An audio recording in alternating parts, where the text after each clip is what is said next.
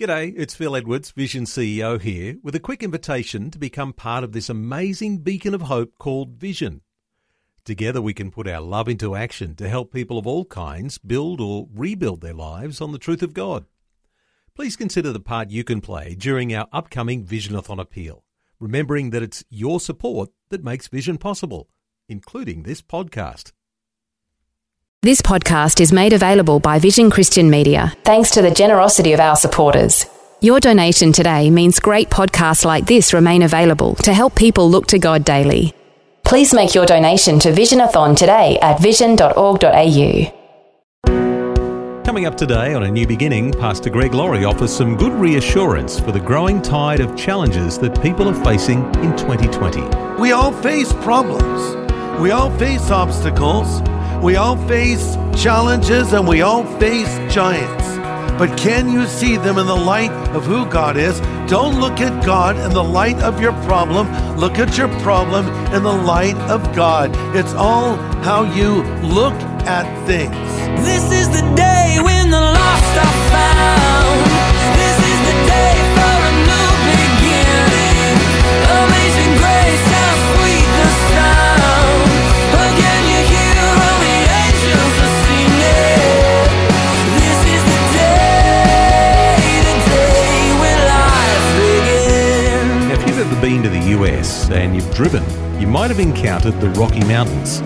It's a huge mountain range, up to 5,000 metres into the sky. When you fly over the same mountains in a plane, well, it kind of looks like the same ground that you saw the hour before, but with a little more texture. And so it is with differing perspectives. On A New Beginning, Pastor Greg Laurie brings us God's reassuring perspective on our mountain-sized problems. This is the day when life begins. Turning your Bibles to Numbers chapter 13. And the title of this message is, It's All How You Look at Things. Now, maybe as you're listening to me, you are facing a gigantic problem. And as the days go by, your giant just gets bigger. For instance, it could be a giant of fear. You're afraid right now, and no wonder. You turn on the news and you hear it's going to get worse before it gets better with the coronavirus. You hear of the death toll going up. You look at an uncertain economy. You look at riots in the streets and something else that might be frightening you right now, some challenge you're facing of some kind, and you are paralyzed with fear. Or it might be a giant, if you will, of some kind of a personal sin.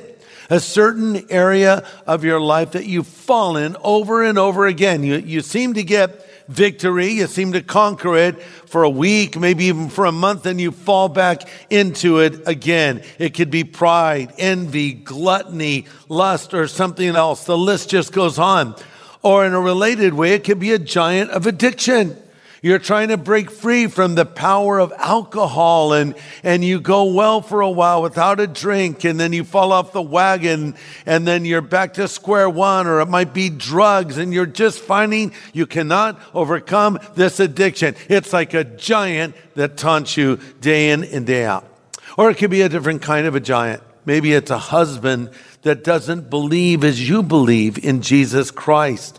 And instead of getting closer, he seems to be getting further away from coming to the Lord. Or it might be a child that you raised in the way of the Lord, and they've hit those teenage years and they're starting to push back, and some have even gone prodigal on you. This giant, if you will, is anyone or anything that seeks to control you, hurt you, destroy you, or torment you in life. So listen, I have some good news for you right now.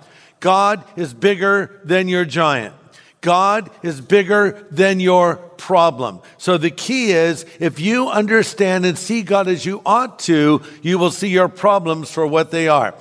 Listen, if you have a big God, you have small problems. And if you have big problems, do you have a small God?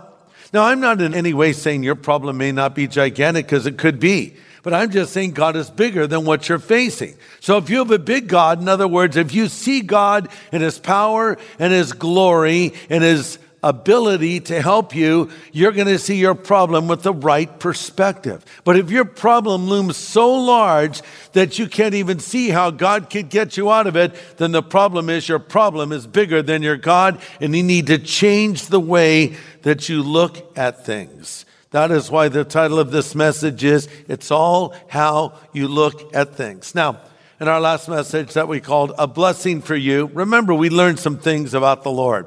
And the blessing that was to be pronounced by the priests on the people. They were to say, the Lord bless you, the Lord keep you, the Lord make his face shine upon you and lift up his countenance upon you and give you peace. So we discovered that God loves to bless us, that God will keep us, and he'll protect us, and he'll give us peace.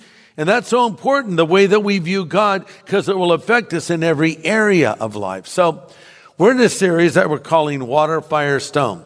And it's a series on the life of Moses, and we're back in the book of Numbers. Now, don't let that concern you, because maybe, like you didn't do well in school in the subject of math. Oh no, I hate numbers. It's actually a record of the wilderness wanderings of the children of Israel, and the book of Numbers has a lot to say to us today. Here's a question. Why did the children of Israel wander in the wilderness for 40 years? You know, it doesn't take, even on foot, 40 years to get from Egypt to Israel. The reason it took so long is because they effectively went around and around in circles because they weren't learning the lessons God wanted them to learn. I mean, they had it made in the shade. Every day the Lord provided them with food. It was right outside of their tent. It was called manna. The word manna comes from the Hebrew crispo cremo, and we get our English word Krispy Kreme from it. No, I made that up. But the Bible says it was sweet to the taste. It is described as the food of angels, and it's hard for us to wrap our mind around it, but this amazing substance was there for them each and every day, but it wasn't very long until they started complaining. We're tired of this manna. We're tired of eating this manna every day for breakfast, lunch, and dinner. Then God set them up with the ultimate GPS system, a cloud by day, a fire by night. You know, you have GPS in your car or on your phone. You follow the directions, turn right here, turn left there, etc. And if you're like my GPS, periodically it just makes no sense. Turn right on the next off-ramp. You turn right. Turn left over here. Turn left here. Do a U-turn. Go around in circles 5 times. Get back on the freeway. You're like, what was that all about? But God's GPS was much clearer. Just like if the cloud moves, you move. If the cloud stops, you stop. If it's nighttime and the fire moves in the sky, you go with it. So they had food to eat. They had amazing GPS to guide them, knowing where they should go. And yet these people grew tired of it, and they started taking it all for granted. And they started complaining, and they said, we remember the good old days back in Egypt. We miss eating our garlic and our leeks and our onions. Man, their breath must have stunk, think about it. Oh, we miss it. We don't like this food. Besides, we're all on the keto diet, and manna doesn't work with that. We want meat again. And they start crying out to Moses, we want meat, and so forth. And so God gave them what they wanted. I mean, you've heard of the expression raining cats and dogs. It literally rained birds, quail, coming out of the sky. And these people were so anxious to have this meat, they didn't even take time to pluck the quail and cook them. They just grabbed these birds and bit into them. And the Bible says it turned bitter in their mouth. And offering a little commentary, Psalm 106, verse 15 says, God gave them their request, but sent leanness to their soul. Listen, careful what you wish for, you might get it. You're listening to A New Beginning with Pastor Greg Laurie from Harvest Ministries in the US. And he's continuing a series today in the life of Moses. It's a message called It's All How You Look at Things. Really practical stuff. Let's continue. I heard about a couple that were in their 60s. Both were 60 actually, and they were celebrating 40 years of wedded bliss. And suddenly a genie appeared and said, you guys have done so well in your marriage, 40 years. I'm going to grant to each of you a wish. And he went to the wife first. What would you like? She said, oh, I love my husband so much. I would like to be in an island in the middle of the South Seas, surrounded by beautiful blue water. That's my wish, genie. And poof, there she was on this island with her 60-year-old husband that she'd been married to for 40 years. And then the genie said, okay, what's your wish? And the husband looked over at his wife and said, I'd like a wife that's 30 years younger than me. And poof, he was 90 years old. So careful what you wish for, you might get it. See, the problem with the Israelites is they had forgotten how miserable they were back in Egypt. They had forgotten the sting of the Egyptian whip. They had forgotten the fact that they cried out to God over and over again for someone to deliver them. And God answered their prayer and sent them Moses and brought them through this wilderness and through the Red Sea and all of the rest. But yet they just said, man, we wish we had it like we used to have it. And you know, the devil will come and whisper in the ear of a Christian and say, hey man, remember the good old days? Remember that one party where this happened? And he'll bring back a few memories. And you know, all of us, if we're honest, would say that before we were Christians, had some fun when we were sinning. The Bible says there's pleasure in sin for a season. It's a short-lived pleasure. But the devil isn't going to remind you of the misery you experienced or the emptiness in your heart.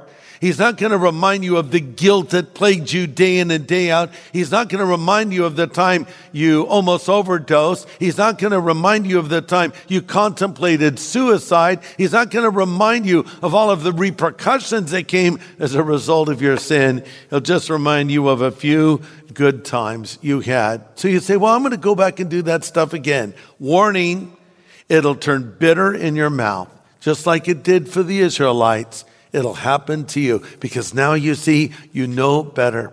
You've tasted of the living water and you're no longer going to be satisfied with swamp water. You've tasted of what it is to have a relationship with God and you're never going to be satisfied living that old life again. So they've eaten of this quail, this bird. It turned bitter in their mouth. And now they've come to the very brink of the promised land. They're poised to enter in. So they send in 12 spies. 12 spies to check things out, to see what was ahead of them. And that's where we pick the story up here in Numbers chapter 13. I'm going to read from verse 25. And by the way, I'm reading from the New Living Translation. After exploring the land for 40 days, the men, or the spies, returned to Moses and Aaron and the people of Israel at Kadesh in the wilderness of Paran. They reported to the whole community what they had seen and showed them the fruit they had taken back from the land. So these guys came back with a cluster of grapes that were gigantic. It took 2 of them to carry the grapes back. Imagine how big the peaches would have been. How about the watermelons? Those would have been gigantic. So they bring back this incredibly large fruits. Verse 27, this was their report to Moses. We arrive in the land you sent us to see, and it is indeed a magnificent country, a land flowing with milk and honey. And here's some of the fruit as proof. But the people living there are powerful, and the cities are fortified and very large. And I'll drop down to verse 30 of Numbers 13. But Caleb tried to encourage the people as they stood before Moses. He said, let's go at once to take the land. We will certainly conquer it. Oh, but the other men who had explored the land with him answered, we can't go against them. They're stronger than we are. So they spread discouraging reports about the land among the Israelites. The land we explored will swallow up any who go there. All the people were huge. We even saw giants, the descendants of Anak, and we felt like grasshoppers next to them, and that's what we looked like to them. And all the people started to weep aloud, and they cried all night. And the voices rose in a great chorus of complaint against Moses and Aaron. They wailed, we wish we had died in Egypt or even here in the wilderness. Oh man, this is incredible. So 12 spies go in.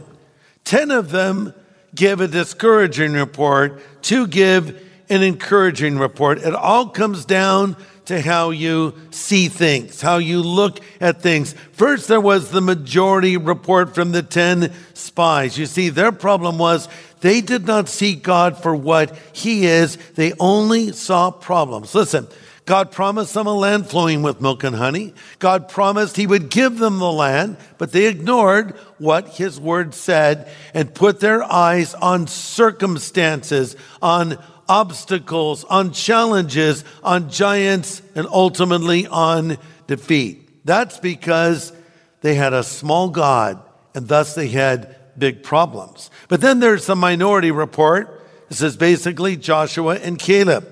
They saw the same obstacles.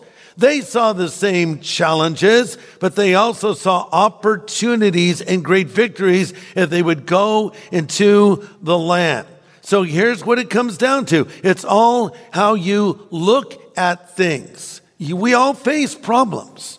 We all face obstacles. We all face challenges, and we all face giants.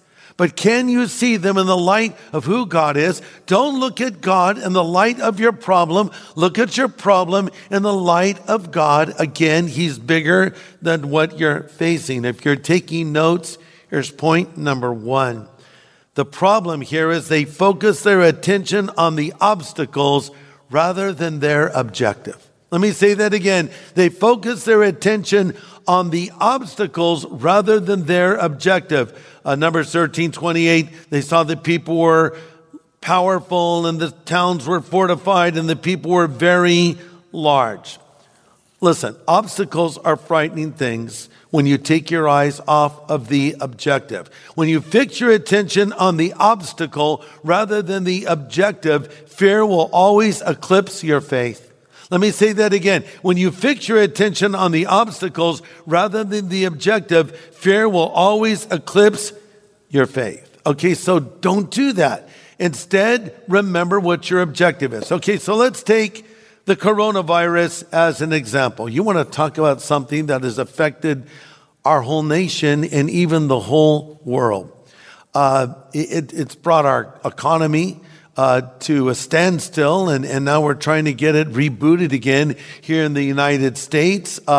Many of you, your whole lifestyle has been changed. The schooling of your children has changed, and all you see are obstacles. But wait, there's also opportunities. I mean, think about what we had to face in churches, and as pastors, we were literally told overnight to shut the doors of our church buildings, which we did to flatten the curve of COVID-19. Well, here's the thing. Yes, that's a bad thing to shut the doors of our church. But on the other hand, the doors for our church opened up. And one of the results of that is called Harvest at Home.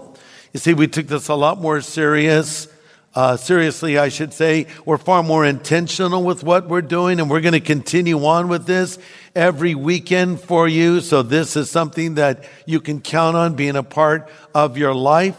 So here's what we need to remember. Take your eyes off of the obstacles and put them on the opportunities. What is the opportunity that is in front of us right now? It's presenting the gospel to people. People need to hear about Jesus Christ.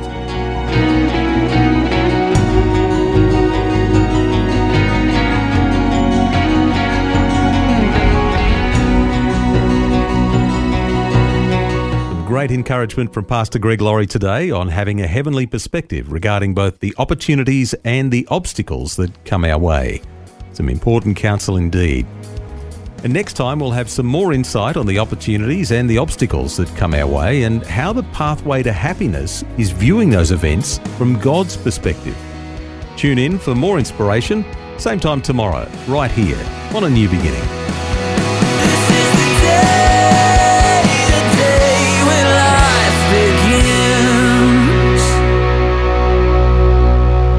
Now, for a copy of Pastor Greg's full message from today, get in touch with Vision Christian Store. It was called It's All How You Look at Things.